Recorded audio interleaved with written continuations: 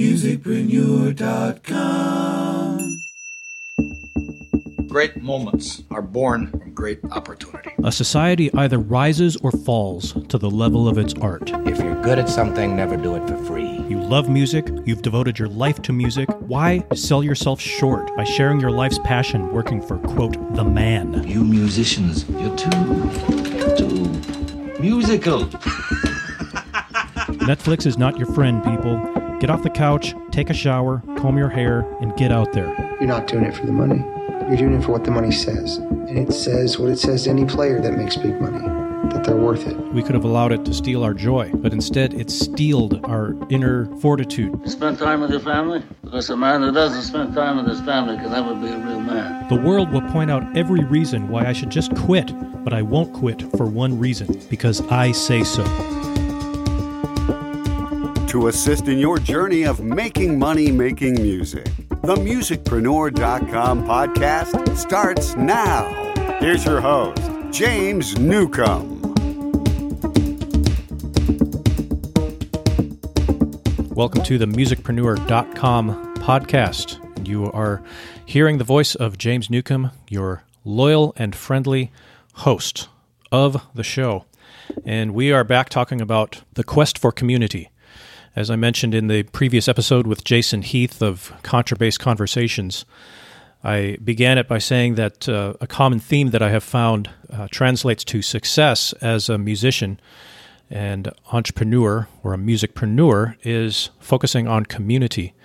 And one of the people that really stuck out from my interviews from years past as someone who has really put a focus on that community and just rapport with people listening to his music is my guest on today's show. His name is Matt Steady. We can find him on the web at mattsteady.com. There's no fancy way to spell it. It's just Matt, M-A-T-T, and the word steady.com. And he has a brand new album out, and I was just listening to the album right before we pressed record on the show here. And Matt, thanks for being here, man. Oh, thanks for having me back. Well, tell us about your new album. Okay, well, it's called Norglin, The Sacred Nine. And, Noglin. Okay, that's more difficult to spell than your name. So yes, that's right.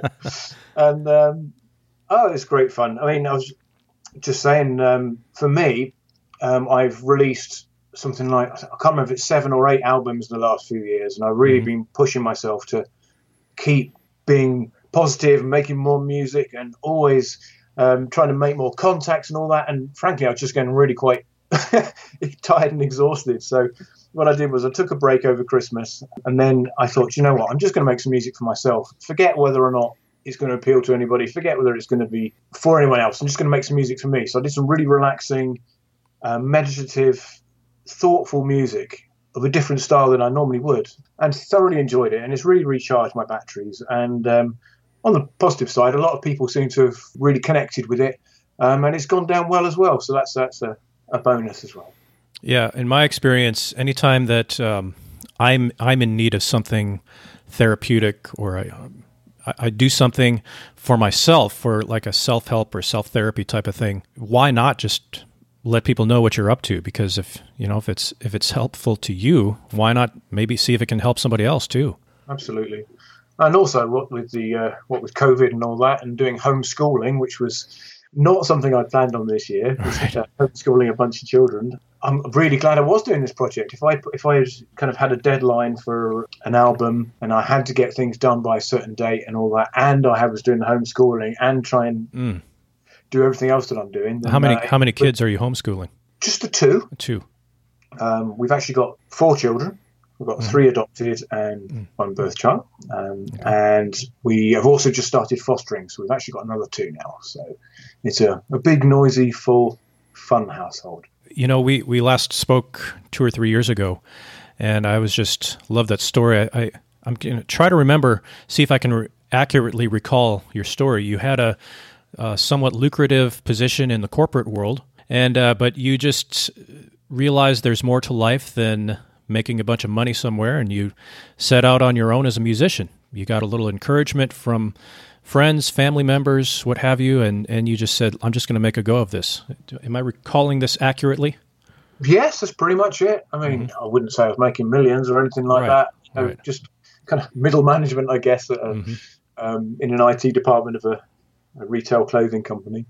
And I loved what I did, and I loved the team. But as I kind of got up the ladder, I realised that I didn't want to be like the other people on the rungs that I was reaching. And I just looked around me at the other managers, and I just thought, I can't be like you. I don't want to be like you. They weren't bothered about even the projects or the people working for them. It was all looking after yourself. And if I'd stayed there, I would have had no choice but to become like that, really. But I don't do anything. I didn't just hand in my notice and then think, right, I need to do some music. I kind of transitioned it. You know, I saved up for a bit to make sure I wasn't going to fall flat on my nose, because I knew it wasn't going to just soar off. And actually, when I did leave and had my notice in, they asked me to stay on for a bit longer, for another 6 months, to get a project in, which I did. It was a pretty tough project, but it was good. But to be honest, as soon as I handed the envelope in, all the stress had gone, all the angst, and actually I was quite happy to work there and do my bit for that, making sure I was focusing on the team and really trying to put in as much input as I can. What did you tell these people when you gave your notice? Like, this is it, I'm going to be a musician. Is that what you told them? Yeah, basically. Really? What was their reaction? Well, they knew I already was a musician. It's not like I wasn't a musician before. I've been, playing instruments since I was knee high to a grasshopper, and for a good few years at the company I was working for, they knew I was creating music, and I'd already released one album. Oh, okay. While I was there, which is hard work when you're doing it in the evenings, in the middle of the night. Same with a podcast. Yeah. It's what most people normally have to do, to be fair. But if you're telling like your boss, like it's definitely bucking conventional wisdom. Like take a hobby, what most people regard as a hobby, and you say this is going to be my business. Well, yes. I think some people still look at me and think I'm absolutely crackers. If you compare the money I'm making now to what I was before, it's not even remotely comparable. I think I'm possibly within range of minimum wage. Not quite, but nearly, which doesn't sound like a lot, but actually in the context of our family and my wife's work and all that, it's great. And it's enabling me to be the person I need to be, apart from anything else. And I can be who I am and do what I need to do and focus on the people I want to focus on and be creative. And it's brilliant. And as I said, I am a full-time musician, but I'm actually a full-time dad as well. So it's not really fair to say that my only full-time job is the music. So there's a lot that goes on around, obviously, especially with the fostering as well. So, but I'm very lucky. I've got a very supportive family, very supportive wife, and we're in a position where we can do this. And I've got a lovely bunch of friends and followers and listeners who help me. They buy my music and they interact with me, and they cheer me up and they talk to me, and it's absolutely fantastic. So it doesn't feel like it's me against the world. It feels like there's a whole big bunch of people and we're all kind of doing it together. It just happens that I make a lot of the music, but it does feel like a big team effort. Musicpreneur.com. When you were going from you're working your corporate job and you're doing music in the evenings and weekends, whenever you have time for it, what were you doing at that time when you are anticipating leaving that job? At what point did you begin thinking, this is going to be my career, this is going to be my job? And when you made that realization, what are some of the things that you did to start to earn that loyalty or build the rapport with people who enjoyed your music and enjoyed you? Well, I kind of started that probably about a year before. Okay. I suspect there's a lot of people here that will really connect with this little story, but my first album, Blood is Thicker Than Gold, I poured my heart and soul into that. It was the first time I'd ever written any songs, even. And I'd written all these songs, and they're just kind of random songs, and I put them together on an album. And I released it, and I bought a whole stack of CDs, and didn't really sell any. I think, what's going on here? And it suddenly occurs to you, why did I think people were suddenly going to buy this? Right. No one knows it's here. And it sounds really stupid, but actually, I think a lot of musicians do that, unfortunately. So anyway, yes, that was a bit of a shock and a bit of a lesson learned. I wouldn't swap what I did for anything. Musically, you do it differently now than you would do a few years back, obviously. And there's a lot of I've improved in a lot of different ways, especially because I do my own production and mixing and mastering and all that side of it as well. But I'm really, really pleased with it. But it made me kind of go and start researching. What do you do? Right. So, well, what did you learn? How did you go about researching and learning how to reach out to people? Well, I read every blog I could, read every video that I could. And what I discovered was most of the helpful videos and blogs and all that weren't actually very helpful. What they were actually trying to do was to sell you courses. Got it. So they weren't about me. They were about the people making the course. And there's a huge amount of that. And I think there's a lot of people paying a huge amount of money for different courses that actually really have been made to make money by making courses, as opposed to really being a resource for musicians. There are notable exceptions, obviously, but I think a lot of musicians in my particular scenario think, well, if I spend X thousand on these courses, then I'm going to be in a position where I can sell my next album for 50 grand, or, you know what I mean? I'm going to make all these magical sales. And it just doesn't really happen like that. In the real world, where you're an independent musician, no one is going to pay you a salary. No one is going to give you money for an album. You kind of really need to go individually, and you need to make a lot of connections and a lot of friends with people who like your kind of music. And it's an amalgamation of lots of little things that add up to make a living. So for me, I don't think of myself as having a following or a fan base. I think of myself as having a friend called Bob. I've got a friend called Sandra. I've got a friend called Julie. You know what I mean? These are all individual people that I've got to know, and we like the same kind of music, and they like my music, and actually we're friends. You know, and eventually they support you with your Patreon, or they support you with buying music, and they're sharing your stuff about and introducing you to their other friends and stuff like that. So it is more like, as you say, a community. Yeah. I think it's a bit like an old-fashioned shop. Let's just say a baker's or a butcher's. The people yes, you're selling stuff, but actually you're a service for a community. People come in, you know them by name. Yeah. You know what they want. You give them their change. You talk to them about the weather. You know, if they're having a problem, you try and help them. If they can't afford much bread this week, you pop some extra in. You know what I mean? And I think although the world seems to be moving away from that model of doing things, and it's all going through the massive corporate structures of Amazon and Apple and Google and everything, and everything seems to be pushing us in the direction of online shopping, and you miss that personal stuff. But let's not go on to shopping, but you get the drift. So for me, it was a case of I need to get in contact with as many people as I can who like the kind of music that I do, and that are the kind of people that I am, so we can make friends, have this community, and I can give them the opportunity to have this music. And the real mindset clinch for me was I hated trying to sell my music. I felt like a sleazy second-hand car salesman, or someone going around door to door and trying to sell things to people that didn't want it. And the real mindset changer is when you realize, actually, for the people that you're approaching, you're doing them a favor. This is something that they wouldn't have the opportunity to do otherwise. And you are giving them an opportunity and helping them out. It's not a case of, I want your money, buy my album here, here's a load of links and lots of spam. It's a case of, it's much more like making friends, making connections, and just enjoying other people. And it just so happens that leads to following, and it leads to people supporting you when you do crowdfunding, when you've got a Patreon, and just bringing everything forward, really. You know, everything you're talking about, any genuine entrepreneur is going to resonate a lot with what you're saying. You build rapport with people. And if you come across as always selling something, if that's like your number one priority, of course it's going to show up in every interaction you have with them. So I think that what you just said would resonate with a lot of people who are in business for the right reasons.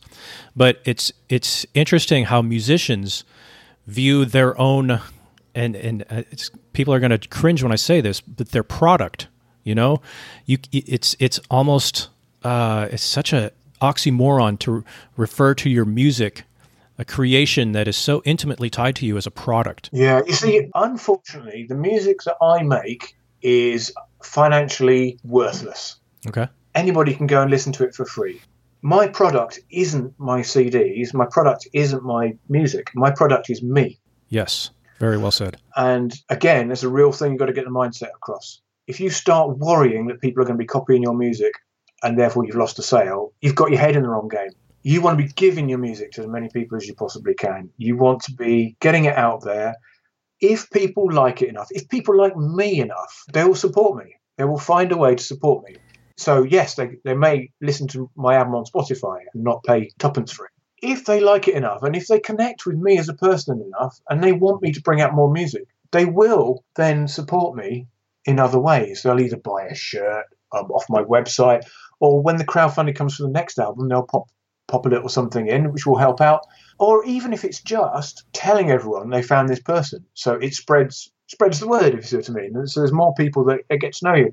But really, I have to make myself be as honest and as open and genuine as I can be, because I am my own product. I have to be absolutely true to who I am, not try and be someone I'm not. And people connect with truth and genuineness. Genuineness, whatever.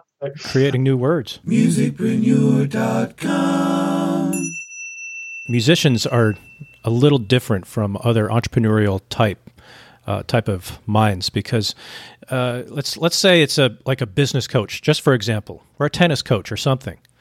You know, you promote yourself and you make people aware of what you're doing and how well you do it, and you have the social proof, and you have this scarcity that you're creating. But when people hire you, it's a badge of honor to refer to them as a client, sure, or a customer, and you're building up a relationship with your client or your customer, and you do your service for them, you build up your rapport, and you both go on your happy way.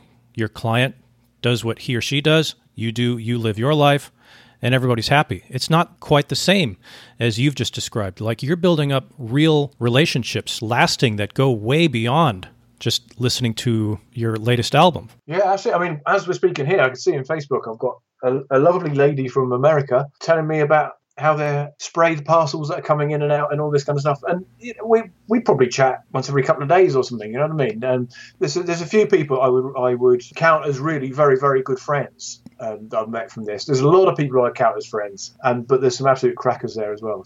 But I'm in an interesting position where I'm kind of both, because I've got my music side, mm-hmm. and then I've got my own personal music, and then I've got my producer, mixer, remote session musician, gunslinger for hire persona as well. And they are the same person, obviously, but you do have to treat them slightly differently. Mm-hmm. One thing I think is really hard for a musician compared to a lot of other businesses, in a way, it is just selling a product, whatever the product is. The really difficult thing about being a musician is the price points. Let's just go back to, we're trying to sell CDs or downloads, okay? They're a tenner a pop. If someone's going to get a download, and by the time you've actually made the CDs and sent them off and all that kind of stuff, your price point is actually really low. So there's a lot of business things that you could easily, if you were selling a course or something for £500, you can invest in adverts.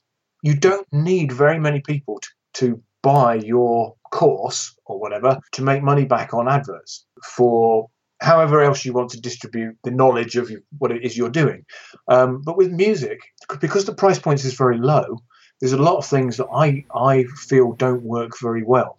Personally, I have tried doing things like Facebook adverts and all that, and with the help of some people that do a lot of this kind of stuff, so they know what they're doing. In some cases, we kind of made the money back, but it never really kind of shot off. And the main reason for that is that even when you get people buying stuff, there's not really that much money coming in. So I think it's just a point that's worth making. I think low price point products are really hard to make a lot of money on. You've got to sell stacks of them to make any money. Yeah, it's not like you can go and put $500, say my album is $500. Exactly. It doesn't work that way. No, it doesn't. Because everybody else is selling theirs for $10. But I would say, if you're selling yourself, mm-hmm. then you do occasionally get someone who will actually, when you go to crowdfunding, buy an absolute stack of stuff, or buy one CD mm-hmm. and then put a couple £100 in on top. Because your product isn't just your CD, if that makes any sense. And I've got some lovely, lovely people who support me by buying way more than one CD. And, I'm at pains to tell them that they're very special to me because that means a lot. It really does. Yeah. And I wouldn't be doing it without that kind of people. There's two things, really. You kind of get, for me, I get about half of the stuff coming in, which is lots of tiny little bits. And for every one of those little bits that come in, each single download of a song, or, it's only a few p, but it does add up. And if you add that up with all the people doing it, it's really very, very helpful. And then you've also kind of got your, I don't know what you call them, super fans or friends that you know intimately, and they support you to a much bigger extent. And between the two of them, it kind of works. I have tried some bigger ticket items like selling custom-made songs. So that's a lot of fun. And I do sell those occasionally. So and they go down really well. I was looking on your website, and you have like a USB collection of all of your albums. You also have a journal? Yes. Okay. Yeah.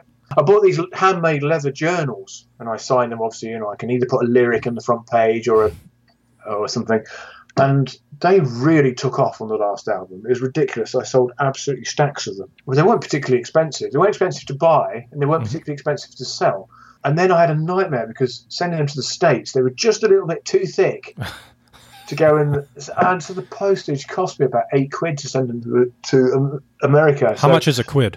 Oh, £1. Oh, okay. So probably $12 or $13. Yeah, probably. It was like, oh, for goodness sake, couldn't believe it. So I didn't really make very much of the ones that went to America. But for me, yes, it would have been helpful if I made more money out of that. But actually, people loved them. Mm-hmm. And so I'm really chuffed that there's 40, 50, 60 people with these journals are absolutely thrilled to bits with them. I've had so much positive feedback on them. Mm. They're really gorgeous things. So, but I find that with the higher price stuff, less people buy them, obviously. I think almost you need to know a musician really well before you start doing that, buying that kind of stuff, because you've got to build up a trust. How do you build up trust? Take us from the first, how do you meet people? Where do you go? It depends. I mean, let's say, for instance, I've just done a collaboration with John Reed or Sam Jefferson, or I've played violin on someone's, and you get people who've commented on the video saying they liked it. Yeah, so I make friends with those, and I'll send a message saying, "Hi, I saw you liked that. I'm Matt. I played violin on this. What other kind of music do you like? Who do you normally listen to?" And back and forth, and kind of get to know each other, because once you know someone's musical taste, you start to know them quite well. I think. Yeah. It's a good indicator of the kind of who they are when they explain their musical tastes. It is. As long as it's not Little Mix or something, we'll be all right. So at some point, generally, they'll either introduce themselves to my music, or I'll introduce them to the music, or I'll say, "Oh, have you heard this one yet?" Or, "What do you think about this? If you liked that particular blues song, does this folk one, is that something you're interested in, just out of curiosity, or are you literally just liking the blues?" And it just has to be natural as the conversation. And again, you're introducing people, but generally, you're looking to get people on your newsletter, because then you can share with them what you're doing. And in the newsletter, as long as you're not doing sell all the way through it, you should be explaining about funny stories about gigging. You should be silly things your kids have done. My bike's broken down again and what I had to do to fix it. Anything with a bit of humour and anything that explains who you are a little bit more is really helpful.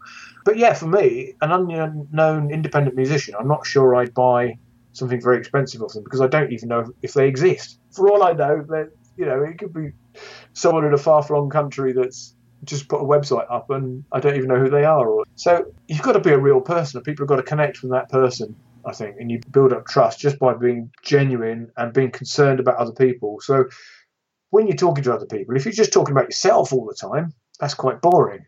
You need to be talking about them, asking them questions. So rather than telling them about what I like in music, ask them about their music. Who have you gone to see? What's the best gig you've ever seen?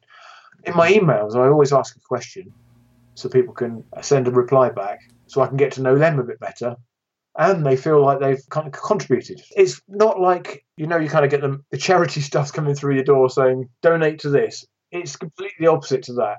It's much more like being the local town baker. Local town baker. I think the last time we spoke, you compared yourself to the ice cream man.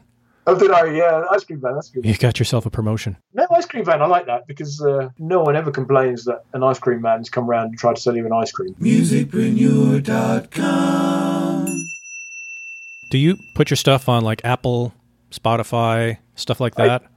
I do. I've got friends who don't, and they are absolutely passionate about it. And I 100% agree with them. I think I'm in so two minds about streaming. I don't think personally for me it has contributed anything to me being more well known, Right. me having more followers and listeners, or contributed financially to me.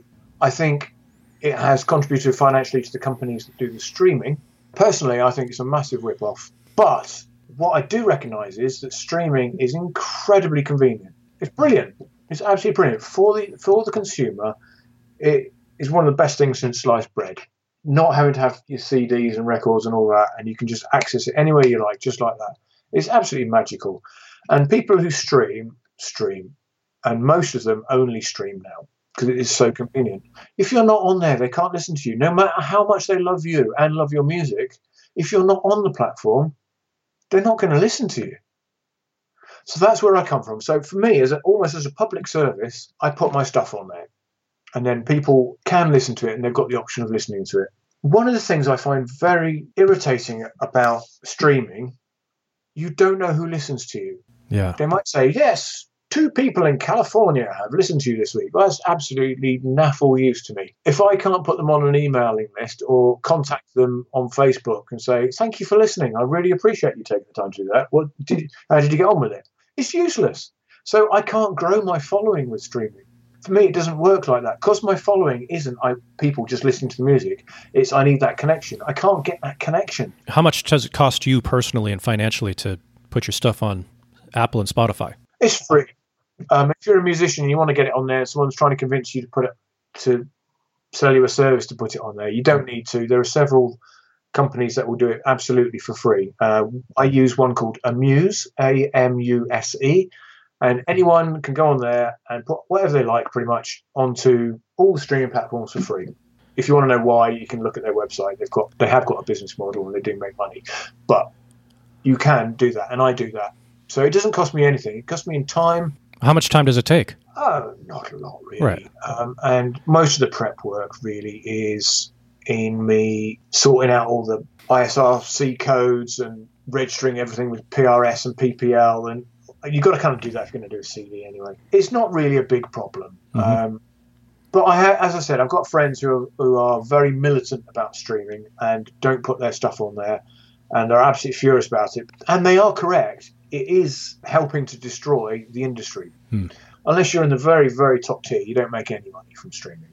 And those top tier people are going to make money anyway, whatever they're going to do. Everyone else, it really is just, it is taking the mick when you see what they get paid. It's when I have a look and see what comes through on mine, it's laughable, really. Well, I'm trying to compare a musician making their music available for streaming on Apple, Spotify, etc., and compared to a podcast. This podcast, I can just tell people at the very end, like once we finish recording this, I can just put on a little thing and say, go to musicpreneur.com/whatever, and I have a little call to action. You can't do that with a song. No, you can't. It's difficult. Streaming, unfortunately, it's not going away. Let's face it. There's no way streaming is going away. You need to make it part of the song. You need to make it the last lyric. Go to mattsteady.com. Yeah, but it's difficult because without that personal connection to me, I'm just an unknown musician to them. And even if they like it, they'll just put it in their library and then listen to it again. They're not going to go and buy a CD. People who discover me on streaming, if by any magical chance they do, aren't going to do that. So really, I've just kind of gone, whatever, I'm going to put it on there. Then my listeners who know and love me, it's great for them. They can go and listen to it on there. Those other people don't know me from Adam anyway. Yeah. Who only stream and don't know who I am. So does it matter? They might as well listen to it. I think you can get cross about a lot of things and you can get aerated and stressed. And actually, sometimes you just got to go, I can't control this. This is the best thing I can do. Mm-hmm. And I make it as a positive. So I can explain in my emails, here's my link to the new album on Spotify. or Apple. You know, I'm singling out Spotify. They're all as bad as each other, including YouTube. But I can put on there. I'm putting it up on there. I'm not going to make any money from you listening to it particularly. I'm putting it there as a service to you. As a gift from me to you, you can listen to it on there. You know, so I can at least put my point of view across to my people, you know, the people that I've got that connection with, so they know why I'm doing it. But sometimes you just got to kind of just go, I don't need the stress of this, and you got to let it go. Does it sound like I've let it go? Probably not. You've come to a place where you have a healthy mindset. It sounds to me like your attitude is, it's there, I may as well use it. It's not going to, I don't expect it to really build what I'm currently doing, but I may as well do it. Why not? Exactly. I don't think it's costing me anything. I think is the point. I don't think it's costing me anything. Well, I've spoken to, I don't know what kind of conversations you've had, but I've had conversations with people, or I've listened to podcasts with people who are really like in that top tier that you mentioned. Like they're gonna be successful no matter what. Sure. And they can't stand streaming. It's interesting. Because they have to, they can't rely on album sales anymore. They have to spend, they're spending 250, 300 days a year on the road touring so they can make a living. So, like it or hate it, it's different. Musicpreneur.com. It also gives people like you, you know, an opportunity to build a fan base or a following and make your living doing music. Yeah, it does. I personally haven't managed to crack the thing that means I get more followers from putting stuff streaming. There's a lot of people say if you manage to get it on these playlists, diddly do, then it can expand, and then you talk to them and you think, great, you've made 30 quid that month. Well, I wasn't necessarily talking about streaming, but just the technology that's available. Like you can record your own album it's amazing, in your attic. You know, 20 years ago, I couldn't be doing what I'm doing. I literally make my albums here. I often get my drums done by someone else because I'm not a great drummer, and I love having other guests on it. But essentially, I can make a whole album in here, and I can distribute it across the world. I can communicate with people across the world and tell them it's there. I don't need to leave my attic. It is absolutely remarkable. I've got really, really good friends in America, in Belgium, Israel, Scotland. I mean, honestly, it's ridiculous. And the internet is just fabulous. I don't do a lot of gigging. I certainly don't do any at the moment, obviously. But I didn't do a huge amount of gigging before that with the family we've got. And also we do martial arts and various other bits and bobs as well. We take the kids to a lot of activities. I don't actually have a massive amount of time for gigging. And when I have done it, I haven't found it very financially rewarding. Not enough to make me think I need to sacrifice my family time to do it. Got it. You know, if it was bringing in a whole stack of cash, it'd be worth the sacrifice. But I'm certainly glad that my income isn't based on gigging now, because it's literally just disappeared. The plug's gone. So I've got good friends, musicians, who are now on Universal Credit and have literally got no money coming in because it was all based on gigging most nights of the week and selling a few CDs here and there. And actually, I'm in a very fortunate position that I just happened not to have gigging as my main focus. So I'm really hoping it comes back and, you know, these people can get back on the horse, and I hope people appreciate live music more. I think everybody's going to appreciate everything more when things, I hope so. Things like having some money in the bank in case a global pandemic comes. I think people are going to be a little more not as careless and carefree as they were before. We've had such a long time of buying lots of stuff on the internet, talking to people on the internet, and not really leaving the house very much. And I hope people go, do you know what? Now we can. I'm leaving the house. I'm going to the local shop. I'm going to go and see my friends. I'm going to go down to the pub. I'm going to go to this gig. And I hope they just don't be lazy and just think, actually, this is quite nice. I can just sit on my sofa and order everything and chat to my friends on Skype. And, you know, that's not the new world that I want. You know, I'd like a little bit more personal interaction than that. It's not quite the same. I mean, this is amazing because we wouldn't be doing it otherwise. Yeah, I'm in Virginia. You're in Leicester, England. It's miraculous almost, and it's absolutely fantastic. There's good and bad, and I felt when all of this COVID-19 came, I was actually in Vietnam with my brand new wife. Oh, congratulations. Oh, thanks. But like there was zero COVID-19 in Vietnam. I think they had maybe 100, maybe 200 cases the entire country. My goodness. This place is directly south, maybe a 4-hour flight from Wuhan, the epicenter. That's crazy. And yeah. And I was just, I was just talking to people, and there was maybe a 2-week slowdown where things in Vietnam kind of slowed down a little bit. There's certainly nothing like the shutdowns and the lockdowns that have been here in the U.S. and the U.K. and whatnot. So I'm just going to say one more thing. There's a lot of musicians, obviously, that are really very out of pocket at the moment, and also music venues. And there's a lot of music venues kind of doing virtual support gigs and stuff like that to try and keep the venues open. And it is really important. But one thing I think is really important to say is there are two types of venue. There are some music venues that I would move heaven and earth to try and help. And they know who they are because they treat you with respect, and you go in and you play your gig. They've made an effort. There's people there. Just silly things like they bring you cups of tea. Just really silly things like that. But then there's other venues, and you're a commodity, and you're kind of being asked to play for free with a drink. You can have one drink, kind of thing, or this kind of stuff. And when you've been at those places several times and they're still not offering paying gigs and all that kind of stuff, you got to question when they ask you for support to keep their venue open. You're thinking, but why? But it's those ones that put the effort and made those connections with the musicians that the musicians are going to support. Such a hard time at the moment. Yeah. And there's some amazing venues in Leicester, not as many as there were, unfortunately, but there's 3 or 4 really, really good music venues in Leicester. How do they survive 6 months without a gig? I've got no idea. I really, really hope they're still there when we come out the back of this. Well, I mean, the ones that I think the ones that will survive, and this is just my opinion, it means nothing, but the ones that build that community and that rapport, just like you have with your with people that are into you and like your music. It's the same thing. That rapport is kind of like building up equity in your bank account when you do things like that. And again, often it's the little things. It's not really about how much you're paid.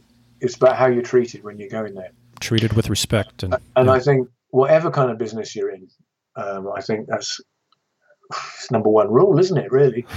And so it's also worth recognising it's not just musicians. I think there's a whole host of people that, in dire straits at the moment because their industry has just kind of gone under. I mean, when you're talking about streaming, other people have the same problem with streaming as well, so not even COVID related. Authors have a tough time. Everyone expects books for free online because digital.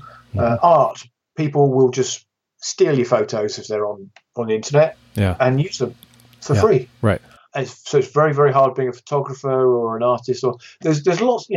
It's not just look at us poor old musicians. It's a tough old place. Again, it really is. It's the artistic. It's the whole artistic side of our culture. Whilst people value it, they don't always value it with their wallets, if that makes any sense. Yes. So I do recognise it's not just musicians; it's also lots of other areas as well. Well, Matt, can you tell us the name of your album again? Nawglan, the Sacred Nine. Nawglan. So there is a big story about what it's about. All right, tell us the story. Tell us the story. Oh, I was going to say you can just look it up on my website because I've explained it and got a video on there. But basically, it is a concept album. So when I was younger, I read a trilogy of books by a guy called Stephen Lawhead, and it was set back in Celtic times, and it was about the Celtic Christian monks. And they had a lot of practices that were died out, I guess. They were very similar to the kind of religions that were there beforehand. But one of the things they would do is in ceremonies, in fact, they still do this in Church of England, I think. They used to have an ash that they used to kind of put crosses on their foreheads. And this ash was made from burning 9 different sacred woods from 9 different trees. And the monk would go and harvest from each of those trees the wood. And as he would go to an oak tree and he would harvest that, he would be thinking about the attributes of what an oak tree is, about the strength, size, and the fact that it provides shelter. And he would be likening that to the characteristics of God. So he would be seeing what God is like in these 9 different trees. They would kind of remind him of things to be thinking about and be thankful for. So although he would then make this ash and then use it in ceremonies, actually the very harvesting of those trees was a religious experience in itself. So what I've done, basically, I've done an album with 9 different tracks on. Each one is called one of those trees. And each one, I've thought about the characteristics of those trees and the kind of divine characteristics, if that makes any sense. Yes. And trying to meditate on that and have that infused in the music as I was making it. So each song has a different, almost a different style and a different temperament and thought process behind it, because it's about a different tree and those different divine characteristics of each tree. And the name of the ash was Nordland. It was the Sacred Nine. So there we go. That's what the album is about. And it's very different to anything else I've done. I've kind of broken all the rules with it. It starts off, I normally start off my album with a banger. So it comes in with some drums or something to grab people's attention. Oh, what's that? That sounds good. See, I listened to the very first track and I was expecting that. And it was just like 12 seconds later, there's a cello for like a 3-second cello line, just one single note. And then another 30 seconds passes, there's another cello. It's very, very, very different from what I've heard from you. But yeah, it's got some Tibetan prayer bowls and then a gentle violin that comes in over the top. In terms of how to market an album, yes, I've broken all the rules on it. Great fun, though. All right. Well, you've broken all the rules, but you're having a great time doing it. Check them out, mattsteady.com.